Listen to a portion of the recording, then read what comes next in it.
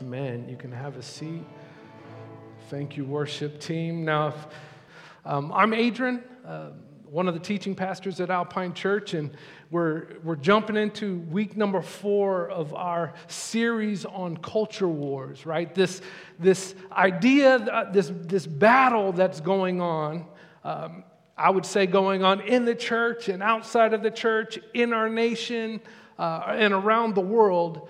About this idea about whether or not we're going to go with God's truth, right? Whether we're going to believe God's truth and apply those truths in the way that we live our lives, or whether God's creations, us, are going to try and define our own truths, right? And live by our own truths. This cultural war that is not only happening in America, this is a war that has gone on since man was kicked out of the Garden of Eden, and every culture, every country, every society of mankind has experienced this war, this culture war between God's truth and humankind defining our own truth.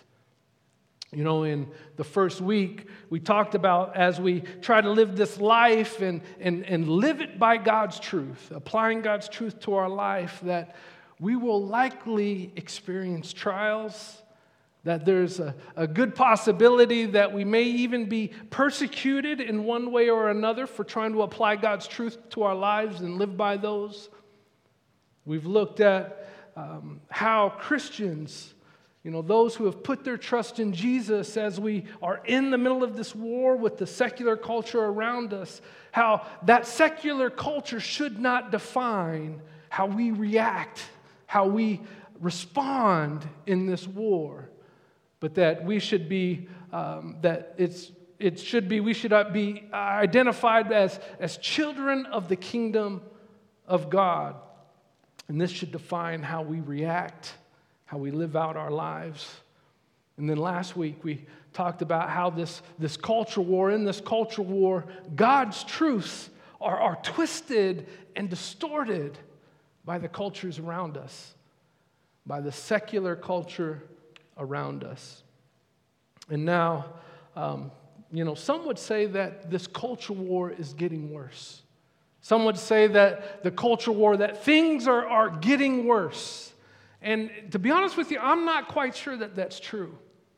You know, what I'm kind of more inclined to believe is that we have the tendency of choosing what pieces of God's truth are more important than others.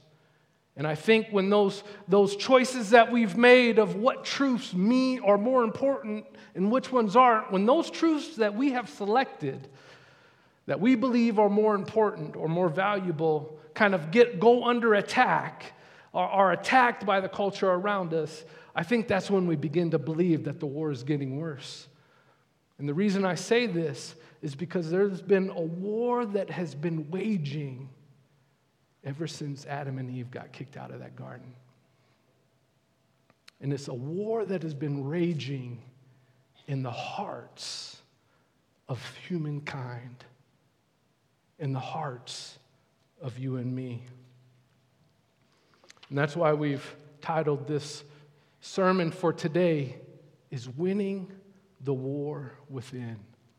And here's the big idea. The culture war isn't just a battle we fight on the outside. There's a character war we first need to win on the inside. So whether you believe it or not, you are embroiled in the middle of an eternal war, a war that's going on in your heart. Will you follow and pursue God and His truth? Will you allow God's truth to impact the way that you live your life? Or will you define and follow your own truth? This is the character war that we're fighting in our hearts today. And as we look at chapter 4 in 1 Peter, what we're going to do is pull out five ideas that Peter talks about that we can apply to our life to win this war that is going on within our hearts. And I think what you'll see is in each of these 5 ways, if you apply them to your life, if we're pursuing these 5 ways, it's going to allow us to grow closer to God and apply His truths to our lives. And the first one I believe that we see when we open up chapter 4 is the idea of chasing God. The idea of chasing God. And we'll start in verse 1 there. It says, "So then, since Christ suffered physical pain, you must arm yourselves with the same attitude He had, and be ready to suffer too. For if you have suffered physically for Christ, you have finished with sin." Now, I don't know about you, but this passage I find a little bit difficult to understand. I mean, what does it mean when it says, if I suffer physically, I'll be done with sin? You know, there was a time where a lot of people used to believe that if we suffered physically, we could actually get rid of our sinful nature. And so they would actually punish themselves, whipping themselves on the back and actually hurting themselves in an attempt to get rid of their sinful nature. Now, I don't believe that this is what Peter was actually talking about at all, because it's impossible. We will always have our sinful nature. But in order for us to understand what Peter was actually saying, I think we've got to remember who Peter was writing to. Right, who Peter was writing to. And he's writing to the early Christian church who is currently being persecuted by the Roman Empire. Right? The Roman Empire was very lenient on different religions. Right? The Roman Empire would bring in the different cultures and the different peoples that they would conquer. They would allow them to worship their own gods and to carry on with their own religions. But what they would do is they would also have to acknowledge that the emperor was a god and worship and make sacrifices to him.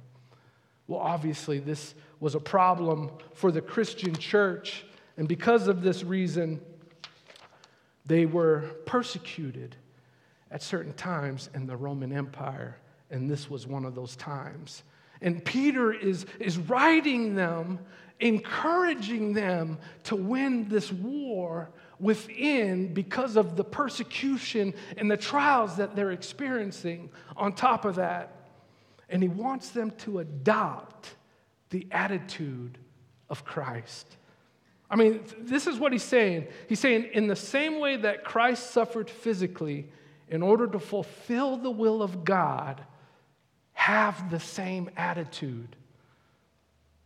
Have the same attitude. And so think about what Jesus did, right? Jesus, for his love, out of his love for God, and matter of fact, out of his love for God and out of his love for us, Jesus made up his mind that whatever he had to suffer in order to fulfill God's will, in order to honor God, it was going to be worth suffering. If you remember, Jesus said, "Not my will, but your will be done." He decided it would be worth suffering out of his love for God. Now, unless we're complete narcissists ourselves, the idea of suffering for something or someone we love shouldn't be that strange to us. I mean, how many of you have helped somebody move? See, now that's love, right? I mean, when you help somebody move, you're suffering. At least I am, because they're not asking you to help move the small boxes, right? They've asked you to come over and help move the furniture that takes, while you're holding it, 5-10 minutes to figure out how you're getting it out of this 3-foot doorway, right?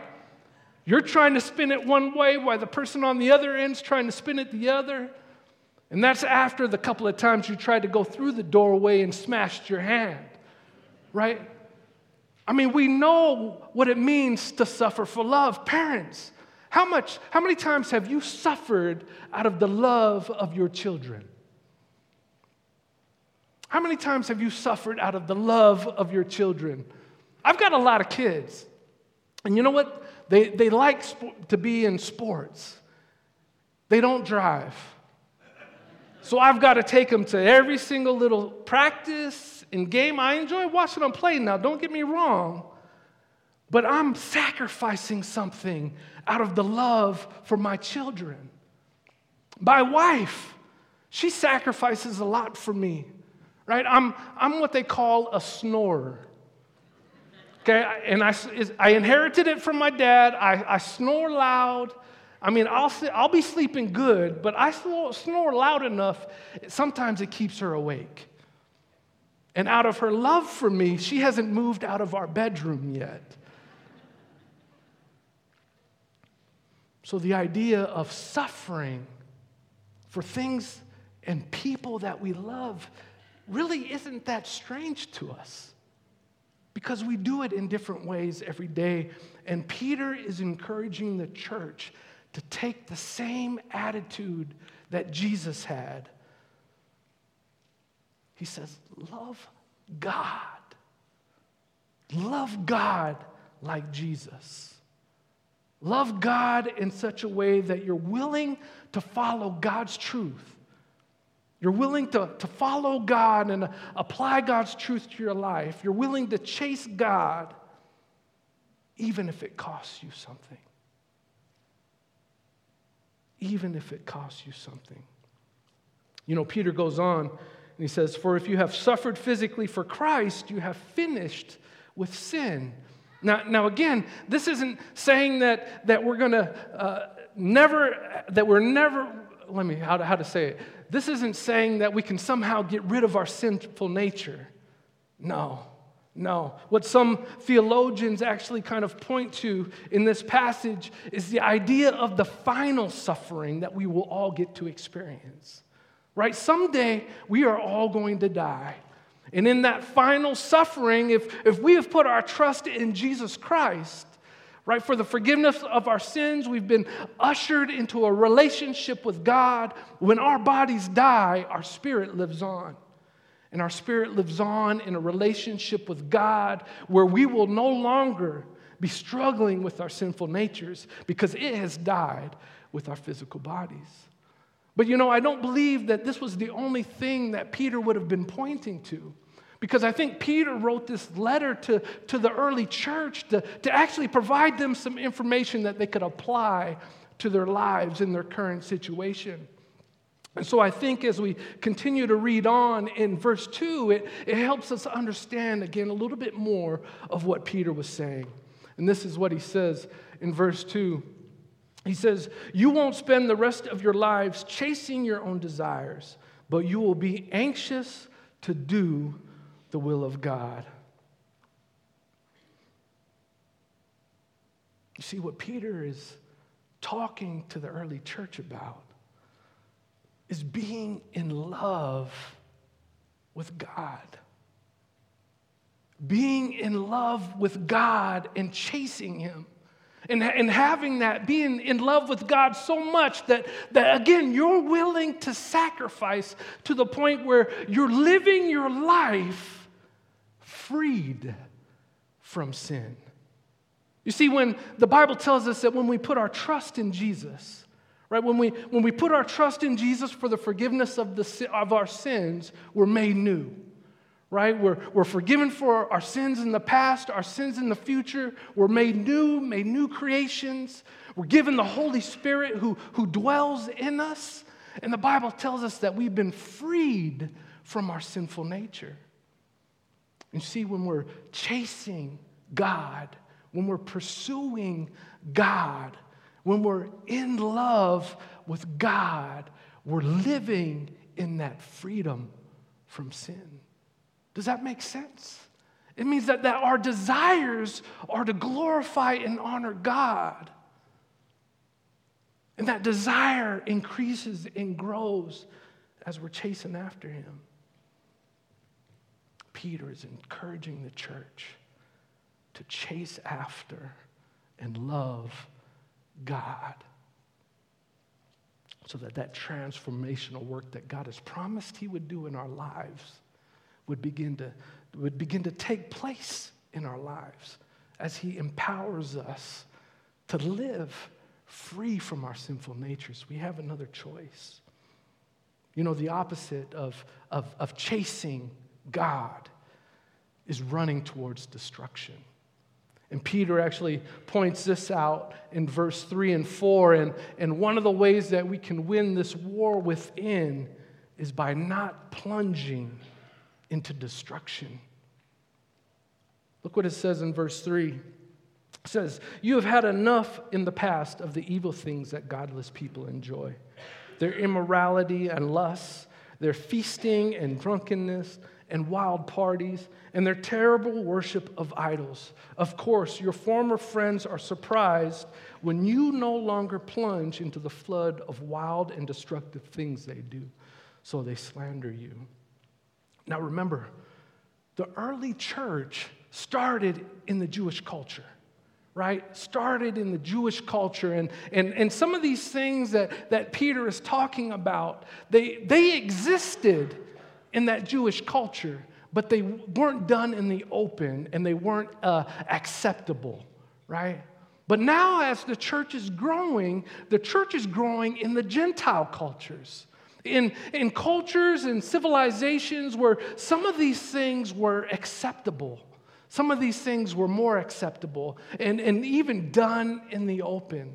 And so Peter is talking to the Gentiles in the Christian church who kind of grew up in societies that kind of accepted different kinds of behaviors that didn't honor God.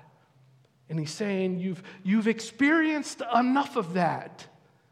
Don't go back to that. Don't go back and plunge into destruction.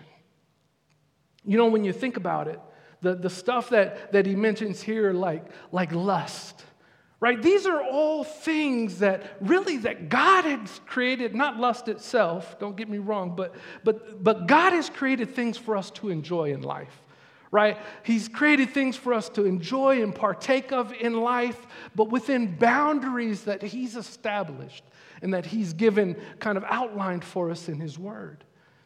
And see, what the secular culture does is takes these things that God has provided and distorts them and perverts them and then invites us to accept them and participate with it. Like lust is a distortion and a perversion. I mean, God created us to be attracted to one another. He's created us to have desires for one another. But again, within the framework that he's outlined in his word. And when we kind of indulge in these things outside of God's framework, that is when the destruction and the damage takes place. How many marriages have been destroyed by lust? How many children's lives have been changed forever by lust? Fasting or feasting and drunkenness, right? I mean, feasting. I mean, God is the one that created stuff for us to eat. God is the one that created people with the ability to be creative in the way that they prepare food. And I'm thankful for it because I like eating. And there's so many things that the creativeness that people have of putting all different kinds of things together for us to eat.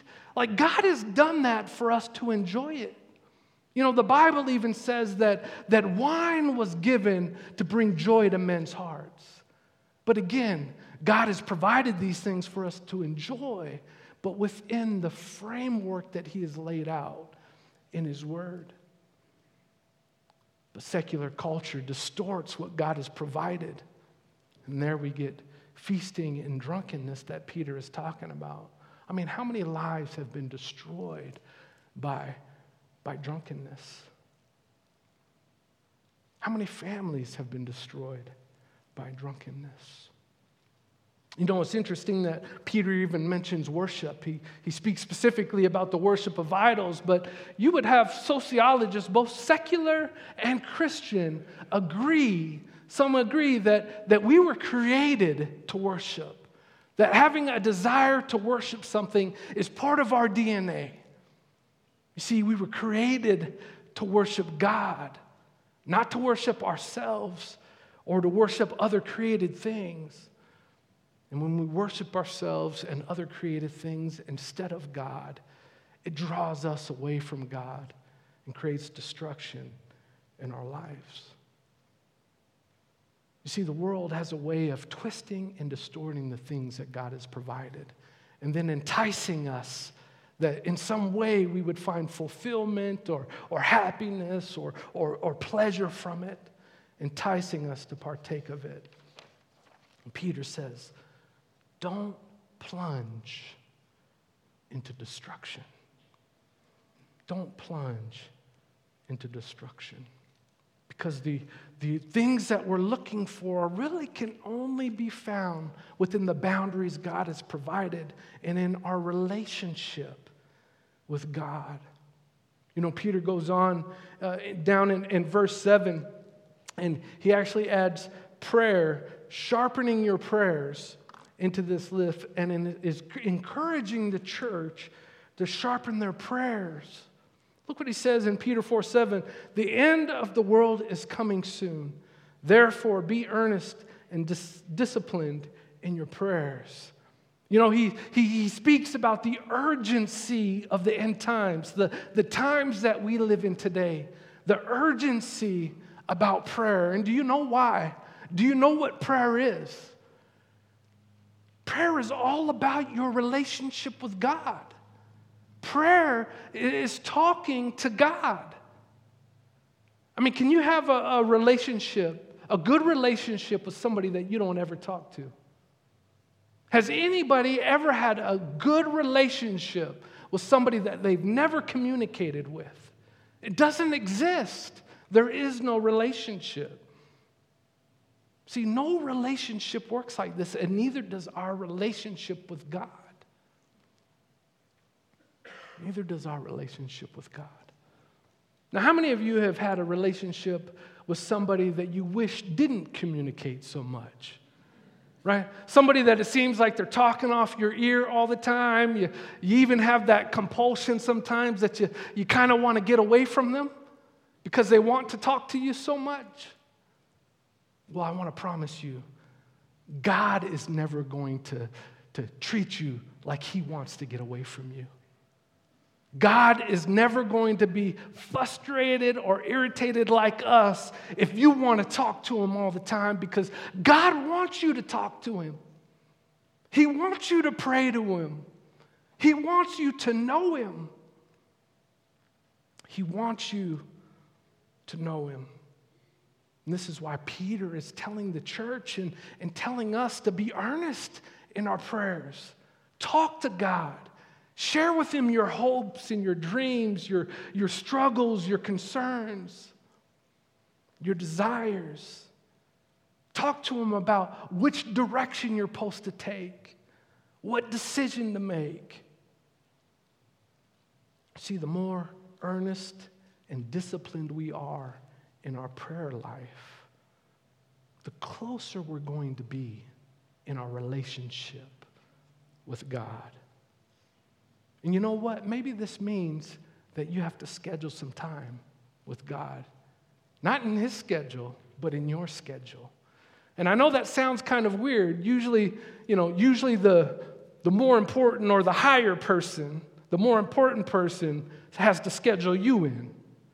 But I promise you, God is not going to be offended if you schedule Him into your schedule, because He wants to know you.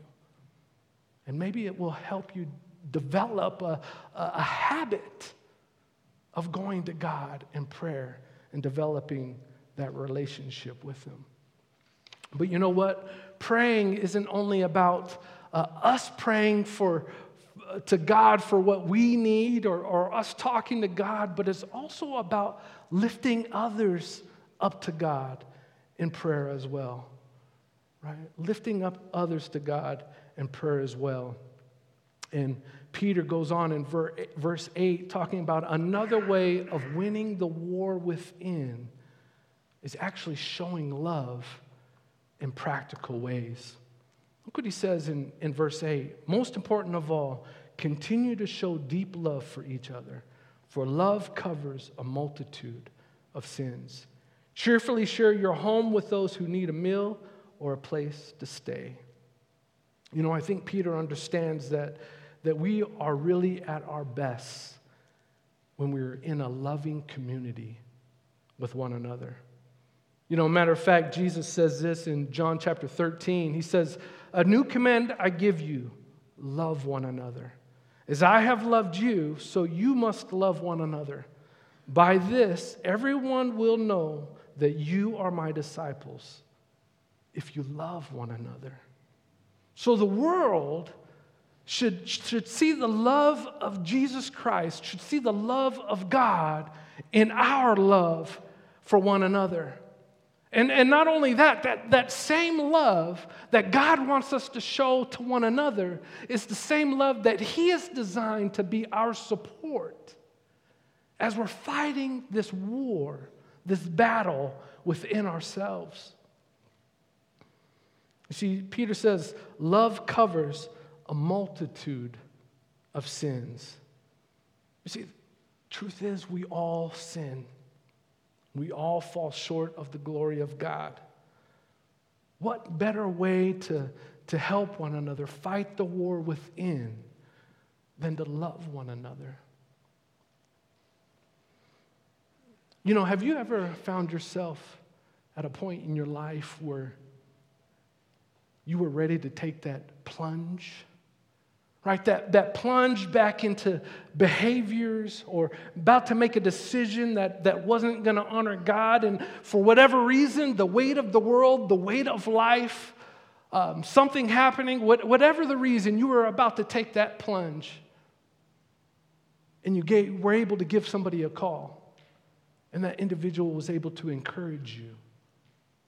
That individual is kind of able to talk you off that ledge and remind you of who God was, and remind you of God's promises, and remind you that there was hope. Have you ever thought about being that person to someone?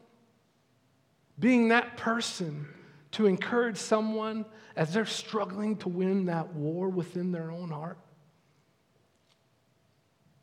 You see, Peter is actually talking about us loving in practical ways, loving one another in practical ways. Not just saying, love you, bro, as we pass down the hallway, or love you in words, but actually loving one another in practical ways. You know, mentoring somebody is one of those practical ways, right? Being that person that is there, that you invite somebody to give you a call when they're in the middle of that battle, when they're about to take that plunge to follow after their own desires rather than honor God in their life. You're the one that has opened up that door for them to give you a call so that you can encourage them to honor God. Maybe it's being that person that actually helps pick somebody up after they've already made that bad decision, right? After they've already made that choice and now they're experiencing that destruction in their life that sin causes. Being used by God to be the one that helps pick them back up, being used by God to restore them. Peter is talking about helping people, loving people in practical ways. See, in life, it's easy to get discouraged. In the middle of this war that we're fighting in our hearts, it's easy to get discouraged. It's easy to feel overwhelmed. It's easy to feel like the burden that we're carrying is more than we can bear.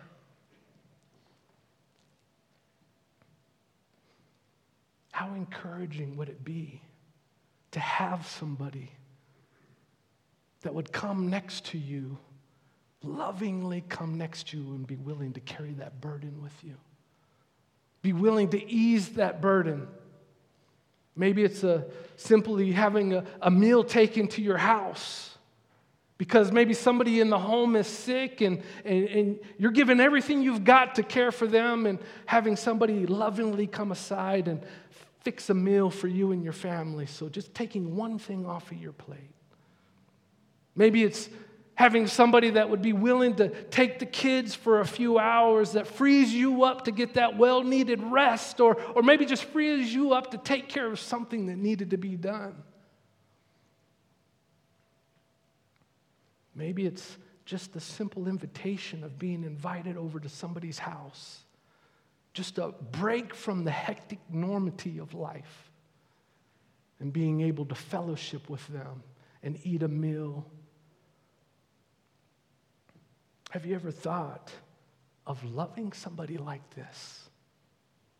Loving somebody in a practical way. You see, loving people like this not only helps others in their battle that they're fighting within in their own hearts, but it helps us fight our own battle within as well. You know, Peter actually takes this a step further in our last point, as he encourages the church to use their spiritual gifts. And this is what he says in Peter 4:10. He says, God has given each of you a gift from his great variety of spiritual gifts. Use them well to serve one another. Do you have a gift of speaking? Then speak as though God himself were speaking through you. Do you have the gift of helping others? Do it with all the strength and energy that God supplies. Then everything you do will bring glory to God through Jesus Christ. All glory and power to him forever and ever. Amen. You see, we have all been given spiritual gifts. If you've put your trust in Jesus Christ for the forgiveness of your sins, you were forgiven of your sins, you were ushered into a relationship with God, you were given the Holy Spirit to dwell inside of you. And that Holy Spirit is bringing gifts. Gifts from God that he desires you to use. Now, these gifts come in all different kinds of gifts, and we're not going to explore all the many different gifts that God gives to his children, but I encourage you that if you don't know what your gift is, chase after God and explore it. You can look in Romans chapter 12. It goes into a little bit more detail about what some of these gifts are. Also, 1 Corinthians chapter 12 talks about these gifts as well. But Peter here, he kind of groups these gifts into two main groups: speaking gifts and helping gifts. Now, no matter how you've been gifted, no matter what kind of gift you've received, we receive them all for the same reason, all for the same purpose. And the Bible tells us that they've been given to us to serve and love others and to build up the church. And the church is us, to serve and love others and build up the church. You see, we win this culture war by winning the war within. We win the war within by chasing after God, falling in love with the God of the universe, falling in love with God, not going back to the things we knew before, not plunging into destruction, but sharpening our relationship with God through prayer, showing love to others. So we're not only loving God, we're loving others in practical ways, and we're also using our spiritual gifts to do it. So in short, we could say that the way to win the war within is to love God and to love others. And this isn't something that we can do on our own.